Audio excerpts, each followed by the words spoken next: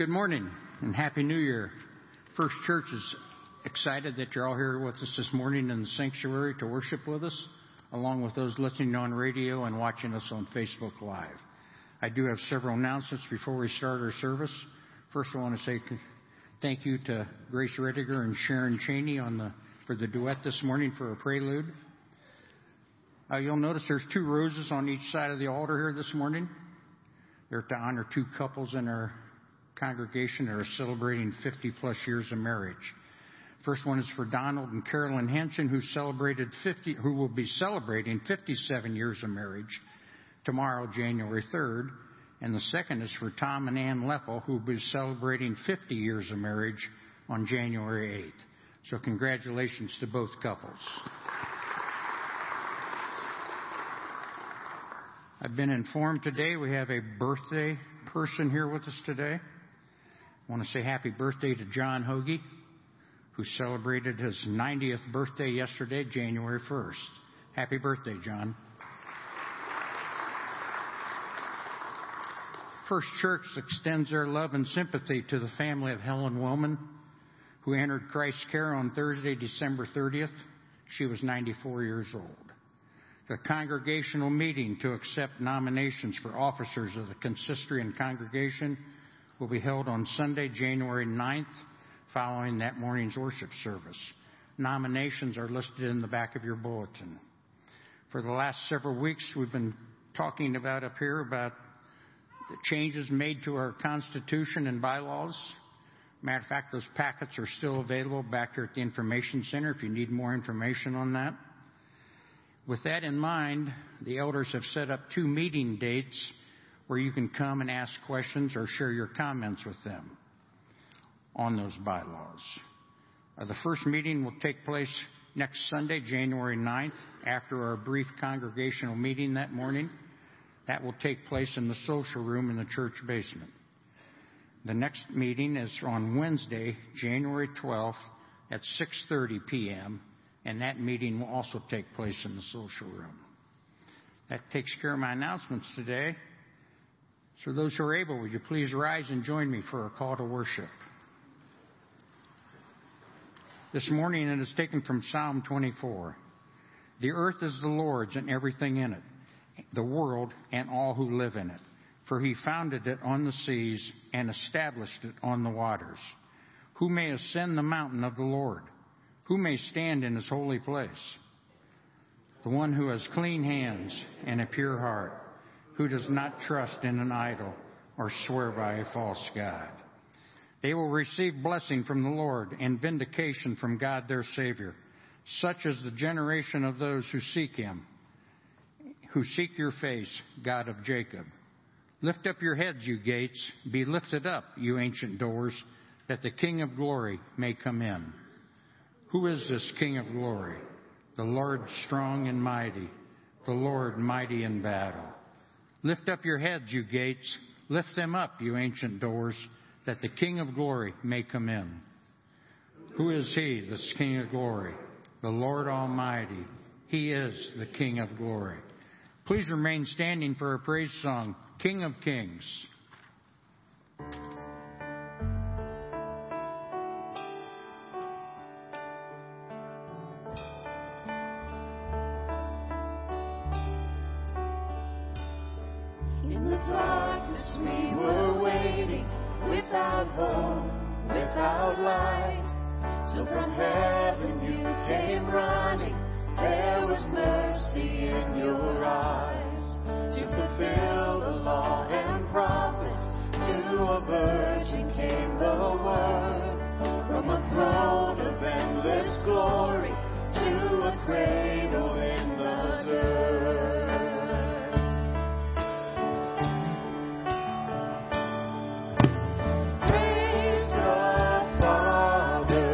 Praise the Son, praise the Spirit.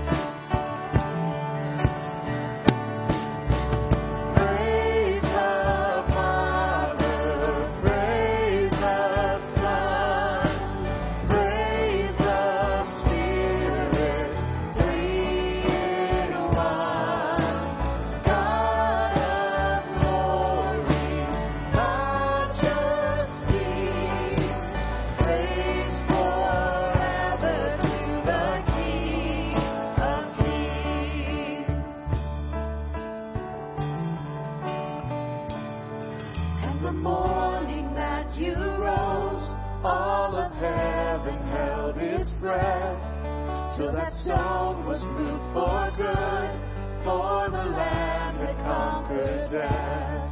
And the dead rose from their tombs, and the angels stood in awe, for the souls of all who come to the Father are restored. And the Church of Christ was born, then the Spirit lit the flame. Now this gospel truth of old shall not kneel, shall not faint. By His blood and in His name, in His freedom I am free. For the love of Jesus Christ, who has resurrected me.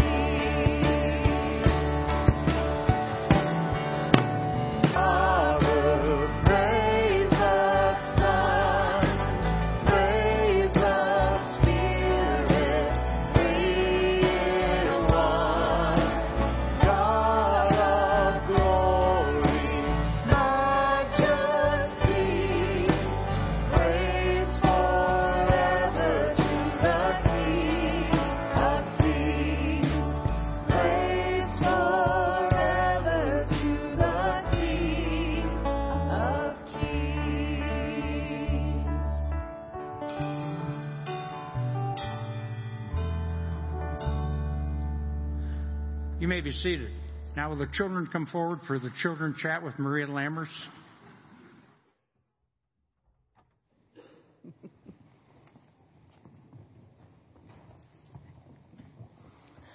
Good morning. How are you guys today?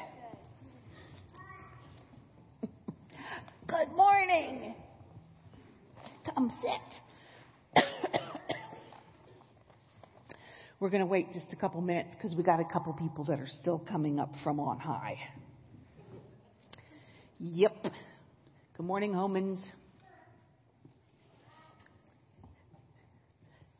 Good morning. All right, come have a seat. So today we're going to talk a little bit about science. What's science?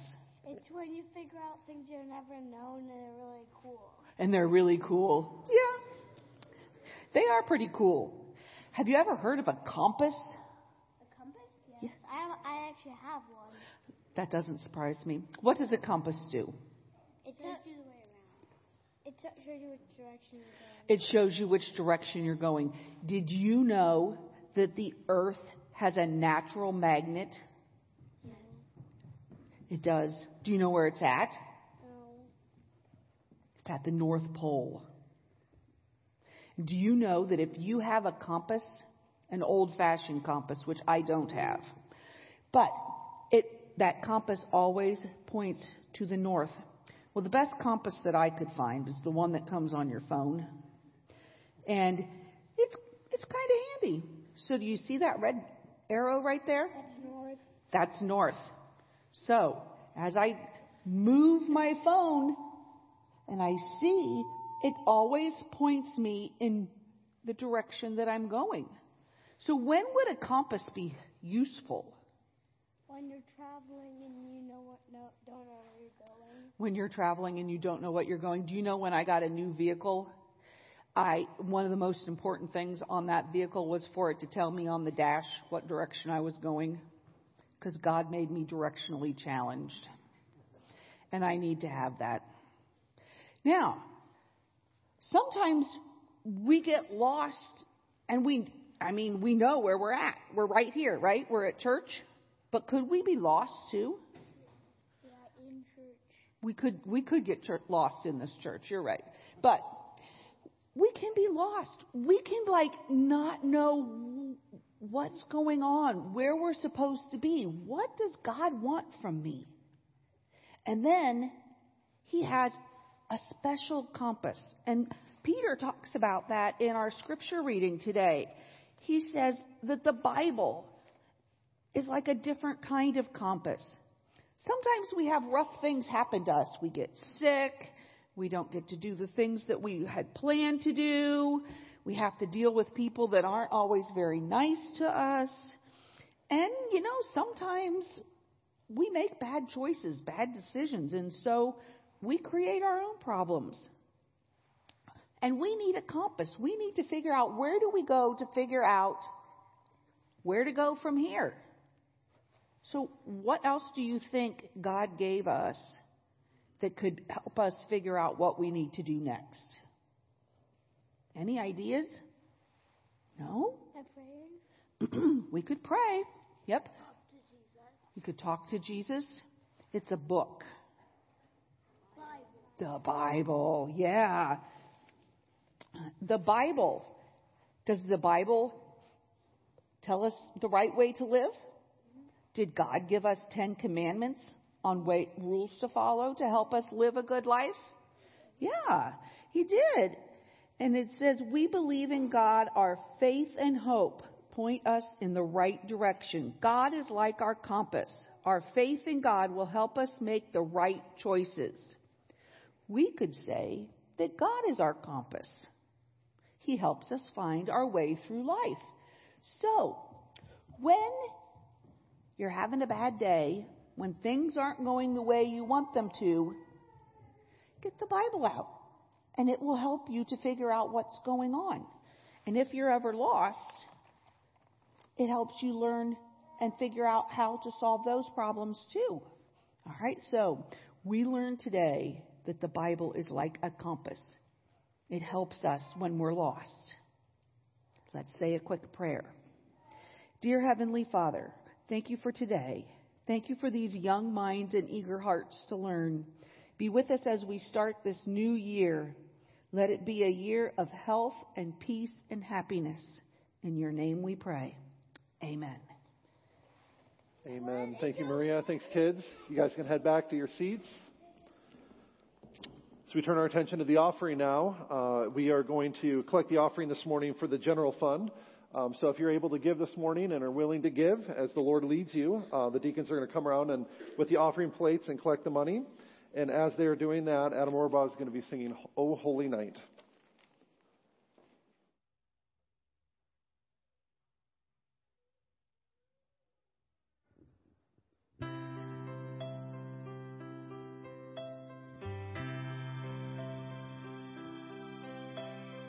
O holy night, the stars are brightly shining. It is the night of our dear Savior's birth. Long lay the world in sin and error pining, till He appeared and the soul felt its worth. A thrill of hope, the weary world rejoices, for yonder breaks a new and glorious morn. Fall on your knees, oh, hear the angel voices, oh, night divine, oh, night when Christ was born, oh, night divine,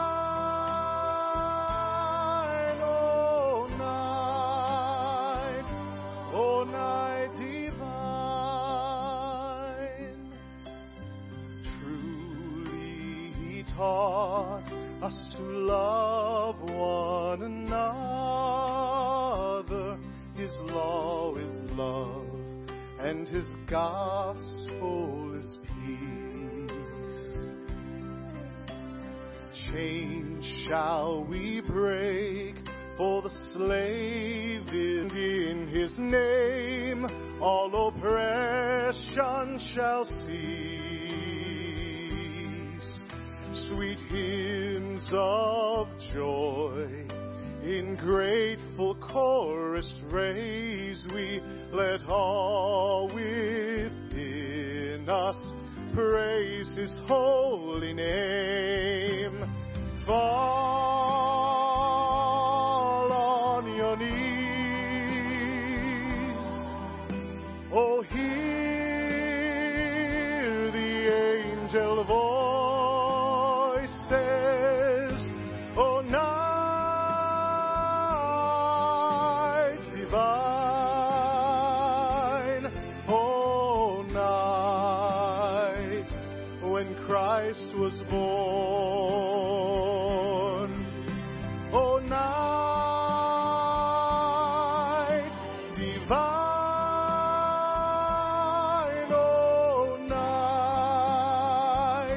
Oh, night divine. Fall on your knees. Oh, hear the angel voices.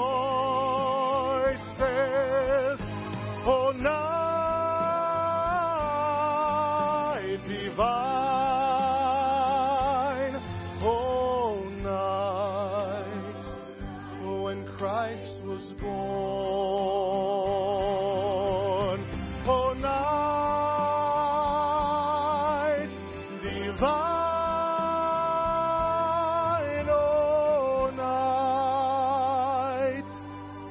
Oh, night divine.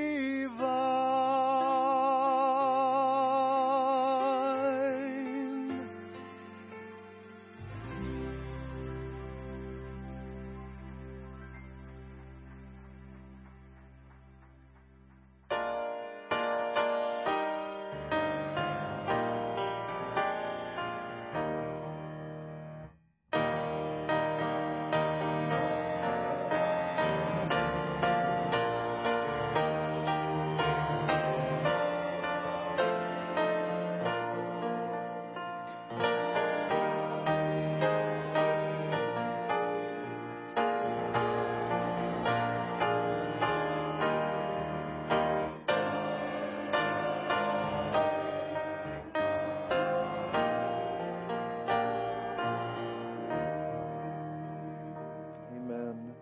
What a beautiful song that is, "O Holy Night," right? We're reminded that we live in a weary world, right? And what we need is not a vacation or more time off. What we need is Jesus, right? He's the one that will restore us and heal us and make us whole again. And what that song invites us to do is to come and worship this newborn King. And that's what we're going to continue to do now by singing together hymn number 124, "Come Thou Long Expected Jesus."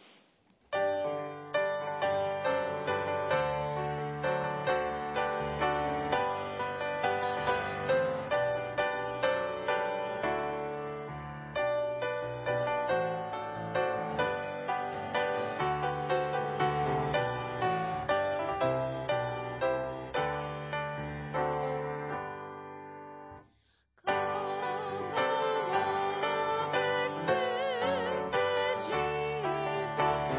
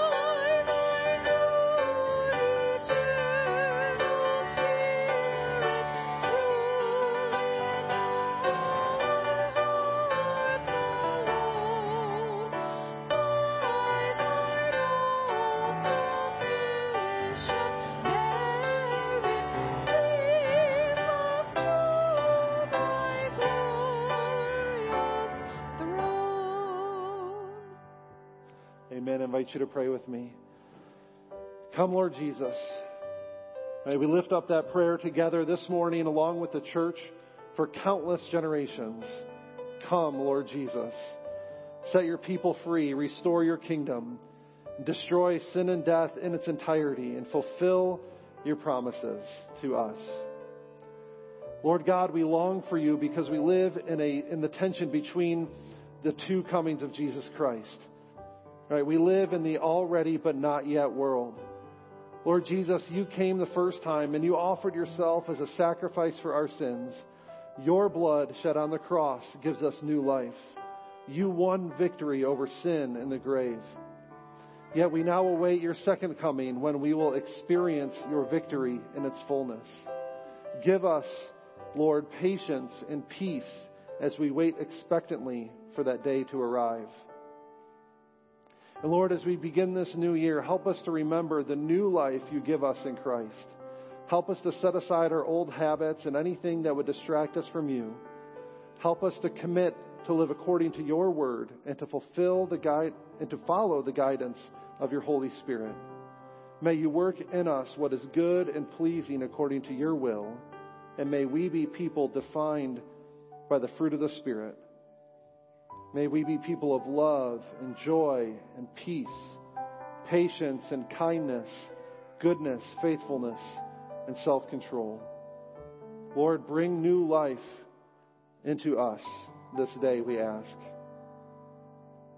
Fill us with your Spirit. Guide us by your word, that we may live lives that are pleasing according to your will. Lord, we pray for those that are in need this day. As we turn to a new year, that our old problems still cling to us. And so we ask, Lord, for healing for those that are in need, for peace and comfort for those who have lost loved ones recently.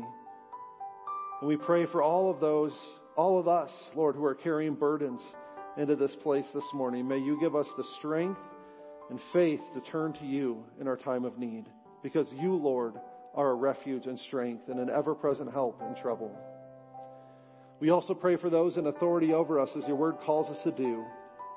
We pray this day for our state officials, our governor, our state legislature and courts, as well as other elected and appointed officials. May you guide them into all truth. May they have a hunger and thirst after your righteousness, and may they be filled. We also pray for leaders here in our own church. And this day we pray for those that lead us in music on a regular basis. We pray for Sharon and the praise team. We pray for Holly and the choirs and others, Lord, who volunteer their gifts and talents. May you bless them, Lord, as they use their gifts and talents to lead us in worship. And may everything we do, whether it's music and prayer, may you use it all to glorify yourself and draw people to yourself.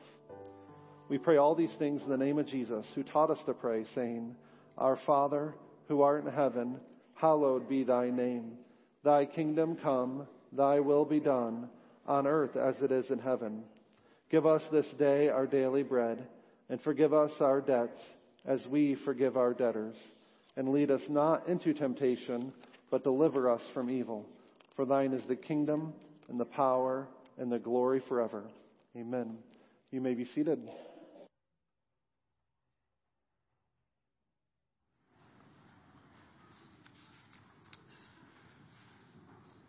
The scripture reading this morning comes from 1 Peter chapter 1, verse 13 through chapter 2, verse 3.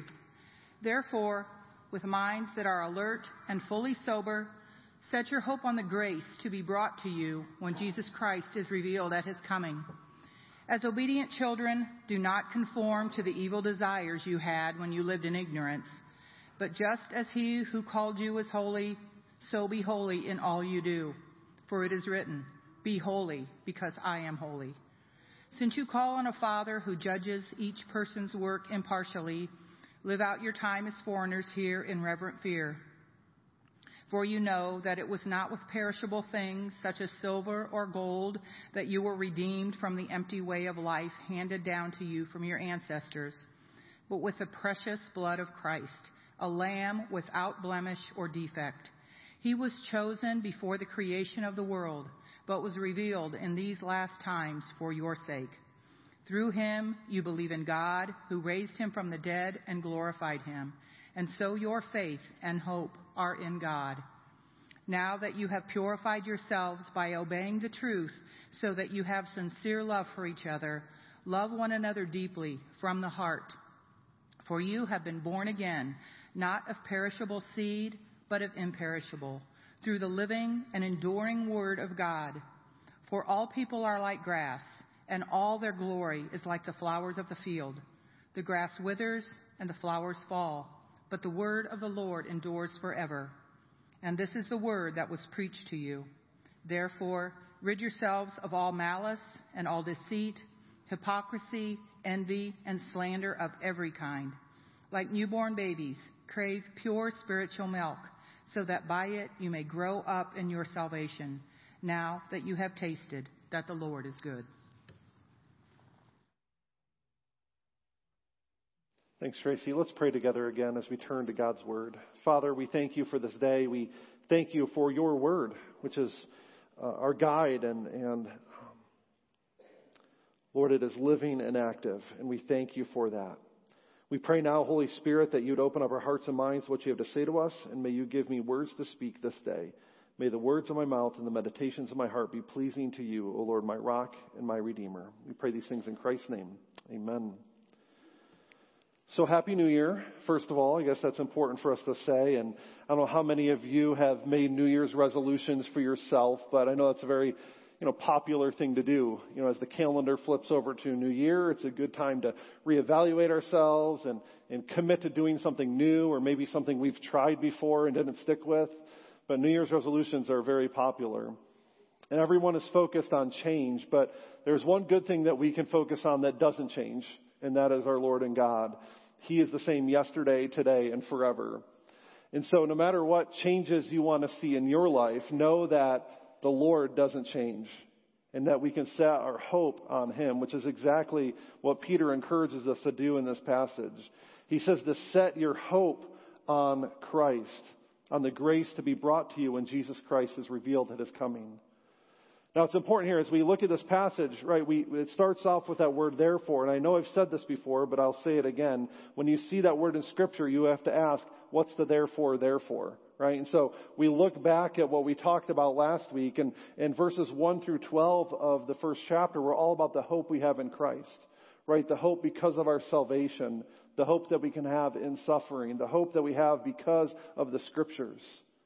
And now he says, because of that hope, because of what he just said to us in the first part of the chapter, we can now set our hope on Christ. And that's what we're called to do, right? That's what we're supposed to do as Christians. So whether you're trying to start something new or want to see changes in your own life, right? Whatever your New Year's resolution may be, we can do it by setting our hope on Christ. It reminds me of Hebrews chapter 12, which says, therefore, since we're surrounded by such a great cloud of witnesses, let us throw off everything that hinders and the sin that so easily entangles.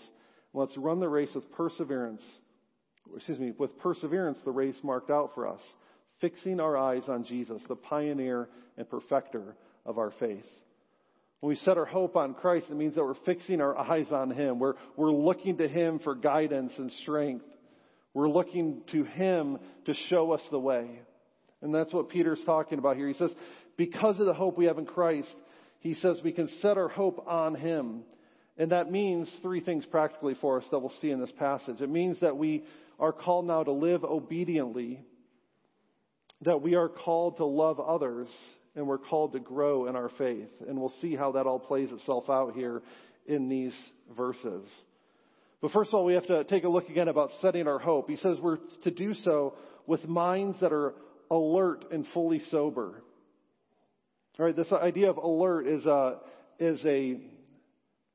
translation of an old term that probably doesn't make sense to us anymore, but you might find it in some translations of the Bible. It actually says to gird up your loins, right? Gird up the loins of your mind. And that's an old term that was referencing what soldiers and others would do in the midst of battle. They'd often be wearing long cloaks, or maybe somebody not in battle would have a robe on. And if they needed to move quickly, they would gather up the fabric of their garment and tuck it into their belt. And that allowed them to run and move quickly. You can imagine a soldier in battle doesn't want to get tripped up by his own cloak, and so he needed to be able to move freely. So that's what it means to gird up your loins. In other words, it means to be alert, to be ready for action. And we need to also be sober, clear-minded, in self-control. Now, there's an interesting translation quirk here. So we're reading from the NIV. A lot of you, whether you're following along in the Pew Bible or in your bulletin, we're looking at the New International Version of the Bible. But as you know, there are many translations, and sometimes we get different wordings. If you were to look at most other popular translations, like the King James or the ESV or the NASB, they all translate completely, not with sober-minded, but with hope. In other words, a lot of these translations say, be alert and sober and set your complete hope, or completely set your hope on the grace that is brought to you. And I think that's a helpful translation, right? It's not just some of our hope, but we're to put all of our hope in Christ. Not in New Year's resolutions, not in ourselves, not in our jobs or our families. We're to put all of our hope completely in Christ. And we don't want to hedge our bets, right? We don't put our hope in anything besides Jesus. We're called to give Him everything. Right? To completely set our hope on Him means that we are called to live life now in light of that promise. Right? He talks about the grace that's to be revealed that is coming, right? We are looking forward to what Jesus is going to do when He returns, and so we live expectantly now. We live now in light of eternity. And that's what it means to put our hope in Him. And so we see here we're called to live obediently. Beginning in verse 14, he says, as obedient children, do not... And it's important here. He says that we are called to live as obedient children. He doesn't say slaves or servants, right? Slaves or servants must obey in order to keep their position in the household. But children are different. Children are expected to obey. They can obey, but their position in the family is not dependent, and it's not contingent upon their obedience. A son or daughter is going to be a son or daughter no matter how obedient they are. And that's the difference between a slave and a child. And here Peter reminds us that we are children of God. Right? And obedient children will imitate their father. Right? So he says later on in the verse that we are born again. It's that same word that he used in verse 3 that we talked about last week. We are given new life. We are made new in Christ. And part of that new life comes with being part of a new family, right? The family of God. If God is our Father, then we are all brothers and sisters in Christ. And being part of a family means that we're called to love one another. And certainly we're called to receive the family likeness, right? We're called to be like our Heavenly Father.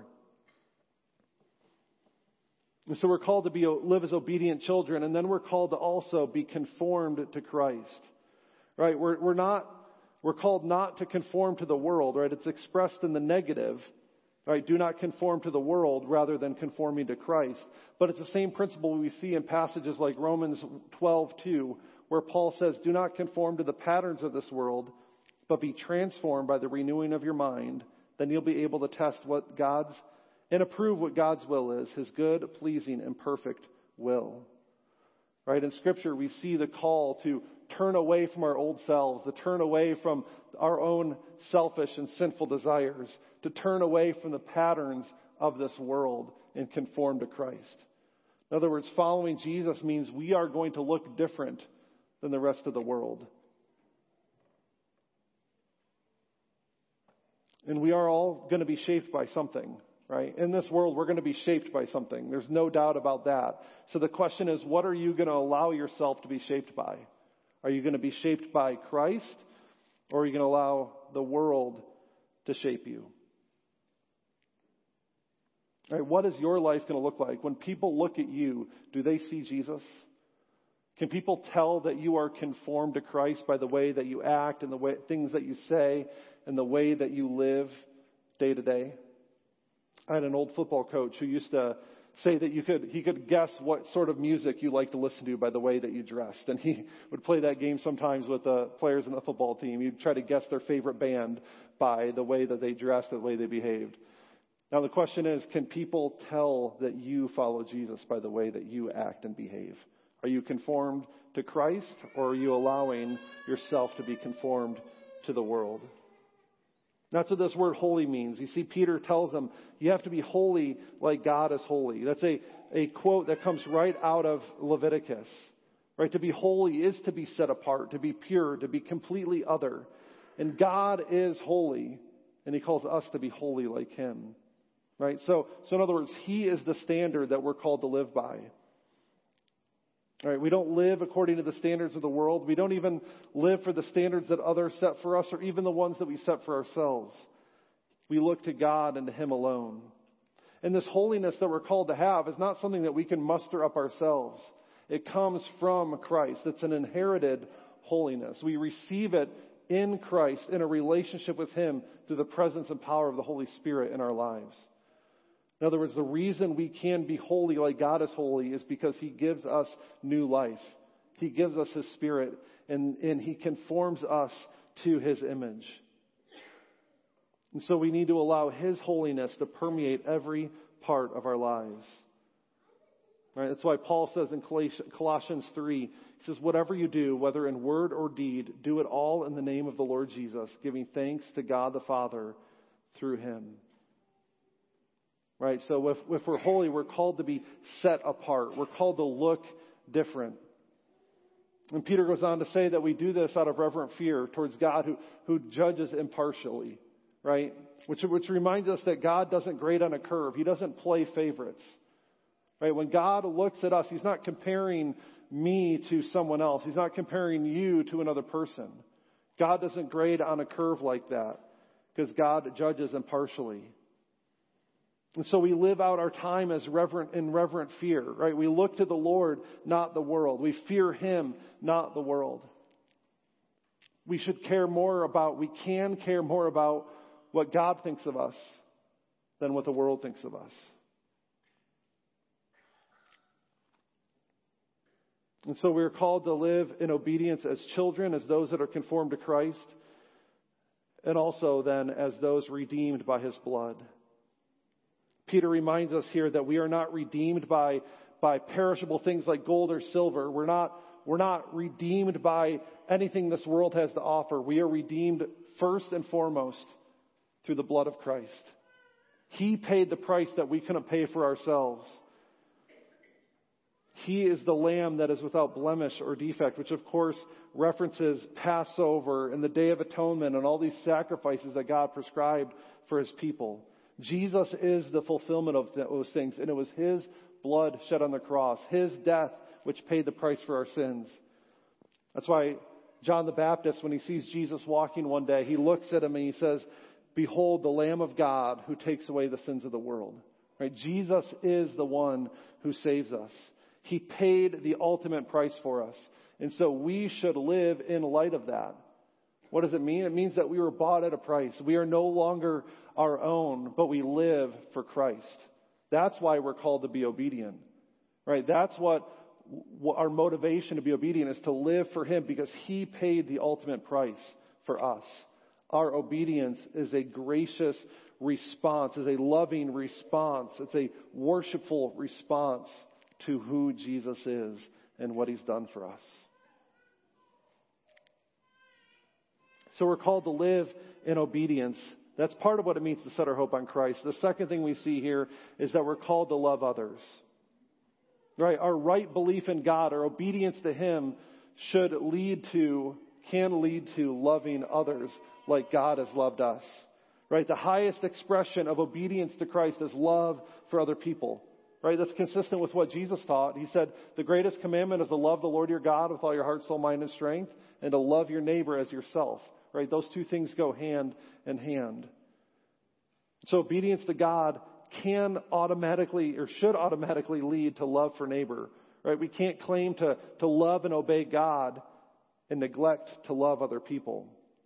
1 John 4 says this: we love because He first loved us. Whoever claims to love God yet hates a brother or sister is a liar. For whoever does not love their brother or sister whom they have seen cannot love God whom they have not seen. And he has given us this command: anyone who loves God must also love their brother and sister. Right? We obey the truth so that we can have sincere love for each other. Right? It's sincere. It's genuine. It's without hypocrisy. Right? Sincere love means that we love each other because we want to, not because we have to. There's plenty of one another commands in Scripture, and we could go and take a look at some of those here today, but it's not too difficult to find them, right? To love one another, to care for one another, to bear one another's burdens. Those are all ways that we can love each other through our attitude, our actions, and certainly our affections. And our sincere love must also be from the heart, right? It's love and care for our brothers and sisters in Christ. And one more comment about that. It says that we are called to love fervently or eagerly, right? Which can also mean continuously. In other words, don't give up loving one another. Sometimes it's hard, right? Sometimes people are not very lovable, and sometimes we're not very lovable in return. But we're not called to just love people who will love us back. We're called to love even our enemies, as Jesus tells us in Matthew chapter 5. So we're called to keep loving even when it's difficult. And finally, we see that we are called to grow in our faith. He talks here about being born again, about this imperishable seed that has been planted in our hearts, that we are products of this living and enduring word that God has made for us. Right? Seeds are called to bear like fruit. Right? So if the seed of God's word has been planted in our hearts, then we will bear fruit in accordance with his word. It's imperishable, it does not change, but it also should reflect the character of God. Right? God's word is living and enduring. It is still as relevant and life-changing now as when it was written. And it's the Holy Spirit that works through God's word to bring about that life change. And God's word was true, it is true, and always will be true. Right? One of the reasons why God's word is enduring is because it does not change. Right? Human wisdom, human opinion changes over time as maybe more knowledge is accumulated. We learn more about things, and so our opinions about things sometimes change. But God does not change with the times. He does not receive new information because he already knows everything. So God's word and his promises to us will always be true. And therefore we should live like it, including loving others and growing in our faith. And so that's what these closing verses remind us of. He says, we're called again, therefore, because we know this, because we're called to be obedient and love one another, we should put off the old self. We need to remove it, cast it aside. Right? These things that characterize selfish and sinful living. We're called to move past those things, confess and repent and turn to Christ, and crave that spiritual milk that only he provides. Right? Everything that is good, and this spiritual milk is a reference to everything that is good and necessary for growth. Right? Think about a newborn child. Right? It's the mother's milk that provides everything that is good and necessary for the growth and the health of that child. In the same way, everything that is good and necessary for our spiritual growth can be found right here in God's word and in a relationship with him through his Spirit. It gives us everything that we need. And so we're called to grow up in our salvation. That new birth is not the end goal, it's the starting point of a new life with Christ. And so don't stunt your spiritual growth by consuming spiritual junk food. Right? This is what we need right here. This is good and nourishing for our souls. But we often fill ourselves up on other things that don't really matter. Right? Things that don't fill us, that don't nourish us. And so, again, I want to close here by referencing what I started with, these New Year's resolutions. Right? We're called to live in obedience. We're called to love each other. We're called to keep growing in our faith. And there's no better way to do it than to be in God's word, to be reading it on a regular basis. And so I know that New Year's are always a great time to start reading plans, and we sometimes get pretty ambitious. And things don't always work out that way. But I want to encourage you to commit to reading God's word on a regular basis this year. I know many of you use Our Daily Bread, right? I got a copy of it right here. We have free copies available here at the church. this is a great resource to be in God's Word on a regular basis. It's got the daily readings, the devotionals, but it also has, if you're ambitious, a plan to read through the Bible in a whole year. So I want to encourage you to do that, whether it's this one or a different one.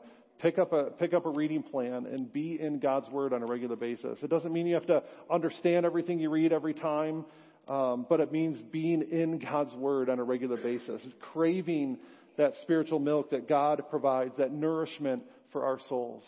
And when we do that, when we seek Him out, when we spend time in His Word, we will see these things. We will set our hope on Christ, and we will learn to live obediently, to love others, and grow in our faith. Let's pray. Father God, I thank you for this time here today. We pray that you would work in us what is good and pleasing according to your will.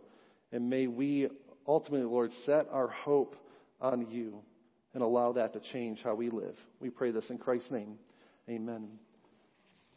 As we turn our attention to communion this morning, I want to encourage you to continue in worship by standing and singing the next praise song, Oh, the Blood.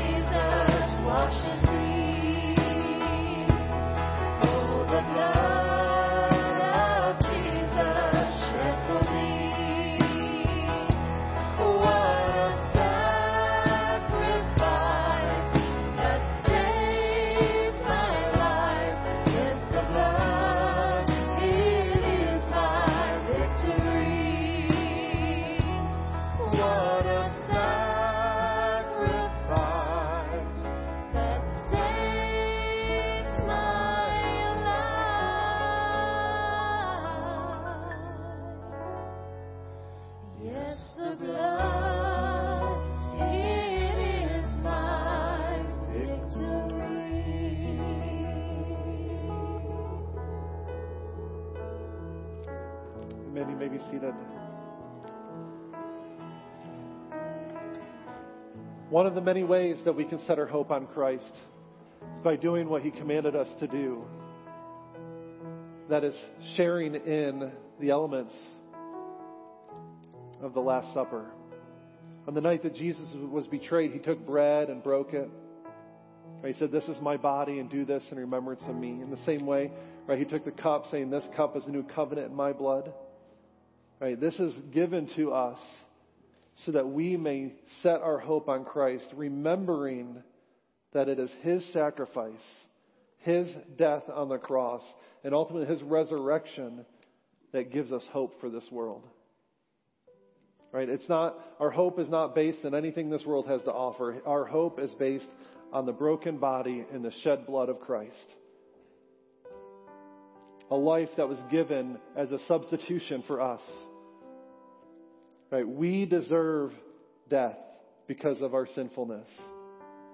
Yet Christ took that upon Himself in our place. He died so that we may live. That's what this reminds us of. That is where our hope lies.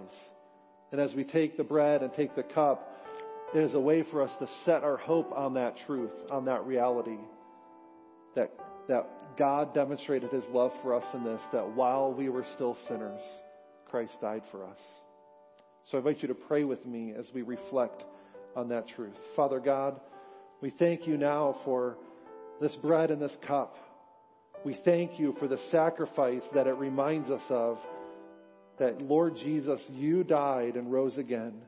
You took our place. That You bought us at the price of Your very own life. We thank You, Lord, for that. We are sorry for our sin. We confess that we are sinners in need of a Savior, that we need You, Lord. That even the good things we do in this life, Lord, are nothing compared to knowing You. And so we turn away from our sin. We turn away from those things that distract us from You, and we turn towards You and thank You, Lord Jesus, that You died for us. And as we take this bread and take this cup, Lord, remind us of Your love. Remind us of Your holiness. Remind us of Your goodness and Your faithfulness towards us. That when we least deserved it, You redeemed us and made us children of God. We thank You for this in Christ's name. Amen. For as Jesus said, as Paul said, I received from the Lord what I also pass on to you. The Lord Jesus, on the night He was betrayed, took bread, and having given thanks, He broke it. Said, "This is my body, which is for you. Do this in remembrance of me." In the same way, after supper, He took the cup, saying, "This cup is the new covenant in my blood. Whenever you drink it, do so in remembrance of me. Whenever you eat this bread and you drink this cup, you proclaim the Lord's death until He comes." We'll be serving communion at the altar this morning, as we've been doing in the past. If you're able to come forward, we invite you to come down these side aisles. You can receive the elements from either side of the altar and then return to your pew and take them at your own convenience. If you're not able to come forward for any reason, there'll be a pair of elders also coming around the sanctuary with the plates and can serve you in the pews. So this time, all who are able to come forward and who have received Jesus Christ as your Lord and Savior, take this holy sacrament to your comfort.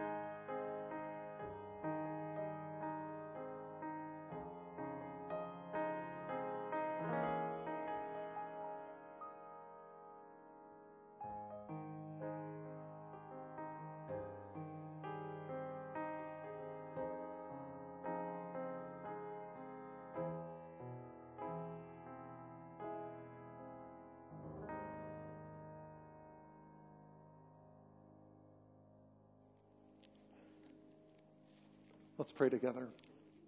Father God, we thank you for this sacrament. We thank you for your body and your blood, which is given to us that we may live and have eternal life in you. I pray now that you'd fill us with your Spirit as we go from this place. Help us to live as obedient children of our Father who loves us and cares for us and provided a way to be redeemed and brought back into his family. We thank you for these things and pray them in Christ's name. Amen. Now may the Lord bless you and keep you. May the Lord turn his face toward you and be gracious to you. May the Lord turn his face toward you and give you peace. Amen. You may go in peace.